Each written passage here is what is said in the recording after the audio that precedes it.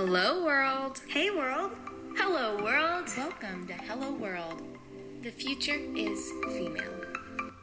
Welcome back to another episode of Hello World, The Future is Female. I'm actually really excited for today's episode because it's veering off into another path compared to the previous episodes where I had college students provide advice and insight on making an impact. And today I'm honored to talk to Lindsay Fleming. She is not only a licensed therapist, but a social media influencer, entrepreneur, private practice owner. The list just keeps on going on. But she's really an important role model and figure. I truly admire her always keeping it real and how much she values connecting with her community. As always, a brief introduction. In addition to her career providing therapy, she is passionate about spreading accurate education on mental health. With over 320,000 followers on her social media, Lindsay is most definitely abolishing the stigma surrounding mental health and mandating a bigger community of all ages, races, and genders that supports and encourages one another. I mean, I think we can all agree that 2020 was a tough year, to say the least, but it was still a major breakthrough for spreading awareness for mental health, equality, representation, something that Lindsay is most definitely fighting for. Thank you so much for coming on here to talk to me about your mission and what you're really doing. Thank you as well. I'm just so honored to be here, and I love what you're doing, and it just inspires me too to keep on going and making sure the world knows that we have voices and we can use them. As I mentioned in your introduction, I really admire how you connect with your community and make time for that. How I found you was I was going through my Instagram and I found your Instagram lives on Wednesdays, and I was like studying for an exam because exams just passed, and I was like, okay, I'll just like look, and then there's just the environment that was in there. I just like was on there until the very end, and when I joined them on Wednesdays and just listening to everyone's stories, advice, and just being in that positive environment where everyone is encouraging one another, it just brightens my day. And so could you just tell me a little bit about that community that you created with your social media platforms? Yes, of course. I know myself pretty well, and with my ADHD, I can tend to be all over the place. So it's really important for me that I structure things. So I was doing this more for myself of how do I consistently show up for my community. And so Wednesdays that happened to be the day I'm not at my private practice late. So I was like, this will be the day that I know I'm most likely free to kind of be there and answer these questions. And what had happened was same people showing up every week, and they really created a community for themselves. So I love that they took it into their own hands. And I have one of my fan pages has like 12 girls who all have a group chat together where they support each other. And on top of that, they're like making videos and edits of me, which is so cool to watch. But I really admire my community for being the ones who are showing up every week and encouraging each other. We naturally created this space that's very safe for teens, and making sure, I feel it's important when I can speak to my experience, my education, but I think hearing it from people who've experienced it and seeing someone who looks like you talking about it is so important. So that's why I love doing the Instagrams where I can pull on people and they can share their story, because I do believe representation is so important, and I want to use my platform to give other people a voice. I really love that. In addition to your massive influence on social media, you're still a licensed therapist. So why did you decide to pursue a career in therapy, especially for kids and teens? Yeah, so I always loved working with teens. I loved working with kids. All of my jobs were around kids, and I was a lifeguard. I taught swim lessons in high school, so I just knew I wanted to work with kids. And I'm dyslexic, so I struggle with spelling and sometimes like where to put a comma in a sentence, things like that it's just been really hard for me. And so growing up, I always thought I wasn't smart enough. And I thought that I couldn't be a teacher because my weaknesses would just show through too much and people wouldn't think that I'm enough. So I was like, what's another way I can help teens and kids and work with them? And I struggled with anxiety growing up, and I had panic attacks that my mom and I were not sure what they were. I remember her sitting with me being like, what's going on? I'm like, I don't know. I just know I'm not okay. And she's like, okay, I'll sit here with you, and just trying to figure out what's going on. And she brought me to a therapist. It just didn't work. It didn't click. And so I really wanted to be the person that I didn't have growing up. And I felt like it fit my strengths really well. And that's how I decided that I wanted to be a therapist. Wow, that's really nice. I think that's really great that you use what seemed like a weakness, but turned it into your advantage, and how you're creating that community for others to have a safe space to just talk. So speaking of your TikToks and that community, I recently saw one of them on the continuous rise in depression rates with teens. And, as I was reflecting on my first semester in high school, I realized that it gets more competitive. Everyone is thinking about what college they want to get into, if they're going to get into a college. And, at times it's really cutthroat. And with that being said, how do you recommend people, no matter what point in life they're at, to stop comparing themselves to other people and just try to stay focused on what they're doing? Yeah, and if anybody is familiar with my TikToks or in my community, I like to use this phrase for that a lot called baby steps. I think it's something we all know. We can really understand what that means. And essentially, it's sometimes we just put so much pressure on ourselves. I know for myself, if I'm okay, I'm going to exercise. I'm going to do it. I'm going to run every day. And I just go in too hard and it's not sustainable. So I really think it's important just to take those baby steps to get to what you want. And so what that would look like when we're talking about comparison, the first step is recognizing when you're comparing yourself. And so once we recognize, okay, I'm comparing myself a lot, then we move into the next step of how do we stop ourselves. And that looks like replacing that thought or recognizing I'm comparing myself. This is unhelpful to me. This doesn't make me feel more productive. This doesn't make me feel good about myself, and trying to find things that make you do feel good about yourself and do make you feel empowered instead of just constantly looking down on ourselves. Mm-hmm. And I guess kind of going off of that, especially in the new year of 2021, I think everyone wants a fresh start and just kind of move past this 2020. But how do you recommend people stick to their goals or those New Year's resolutions, like you said, with those baby steps? Yeah, that's all it is I think, being yourself. So holding yourself accountable is important, and being clear on what you want to achieve. And if you write your goals down and you say them out loud, it's 30 or 40% more likely you're going to follow through on them. So I think that's a good takeaway, is just being able to actually physically write them down, make sure they're measurable so you can see your progress, and let other people know to help you hold yourself accountable. Right. And that community is really important. So stress, this word has a negative connotation to it, but I'm curious to see how you deal with stress, anxiety, and kind of time management with, everything that you're juggling. Mm-hmm. I always want to make sure I talk about the fact that a lot of therapists have their own therapists, and I got to be at my best for my clients. So I think it's important that I have my girl Debbie. I got her on my phone if I need her, and be able to make those sessions if we're feeling overwhelmed, if I'm feeling stressed. But a lot of times, starting TikTok, I struggled. I was stressed. I felt pressure to constantly be putting out content, and I had to take a step back and find that balance of what was enough for me that I was putting out, and making sure I'm taking care of myself. And a lot of that looks like that exercise is talking about making sure I'm going on walks, making sure I'm putting my phone down, and being present in the moment and spending time with friends and family is how I de-stress. Everybody's de-stressing looks different. And that's where I think I hear a lot too about self-care is in face masks and going shopping and things like that. And that's not really that's one form, but really self-care is about recognizing and being in tune with yourself and knowing when you're getting overwhelmed, and being able to use skills like deep breathing and mindfulness and being present in moments.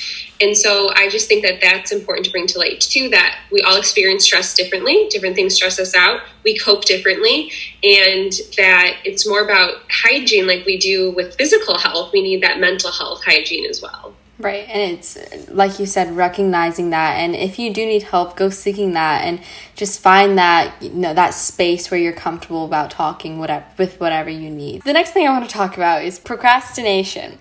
It's one of the biggest things 95% of us struggle with. I mean, I would like to be a part of that 5% that doesn't, but it's inevitable, really.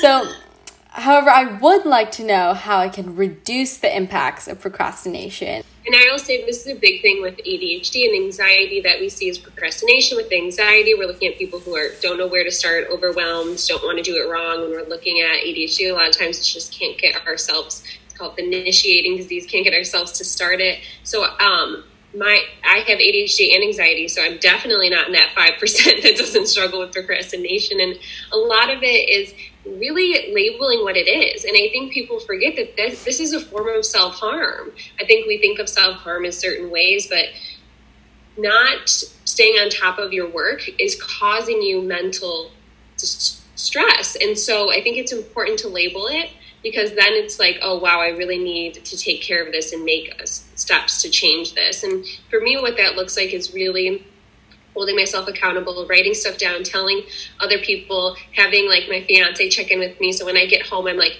Danny, I cannot turn on Netflix until I finish answering this email. And then he's like, okay. And if he sees me grab that remote, he's like, Lindsay, you can't do that until you send that email. So I think it's about finding a support system and being honest with yourself and holding yourself accountable is super important. Writing it down, keeping organized. We've been talking about that community that can really help you be a better person and stick to your goals and the things that you need to do. But how do you find that safe space? Yeah, I think we have an idea of what that looks like.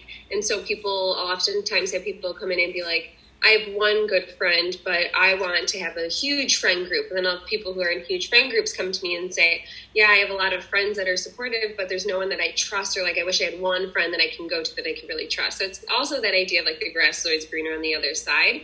And so I think a lot of people do have support systems. They just don't recognize that they're support systems.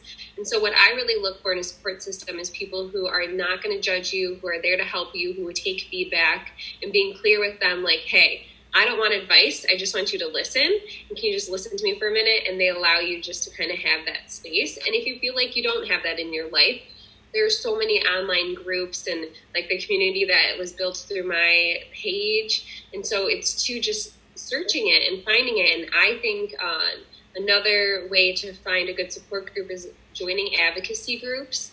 So being an advocate can be super powerful, and you get that support too of the other people who are in it with you with a common goal, and that is how you can build friendships as well.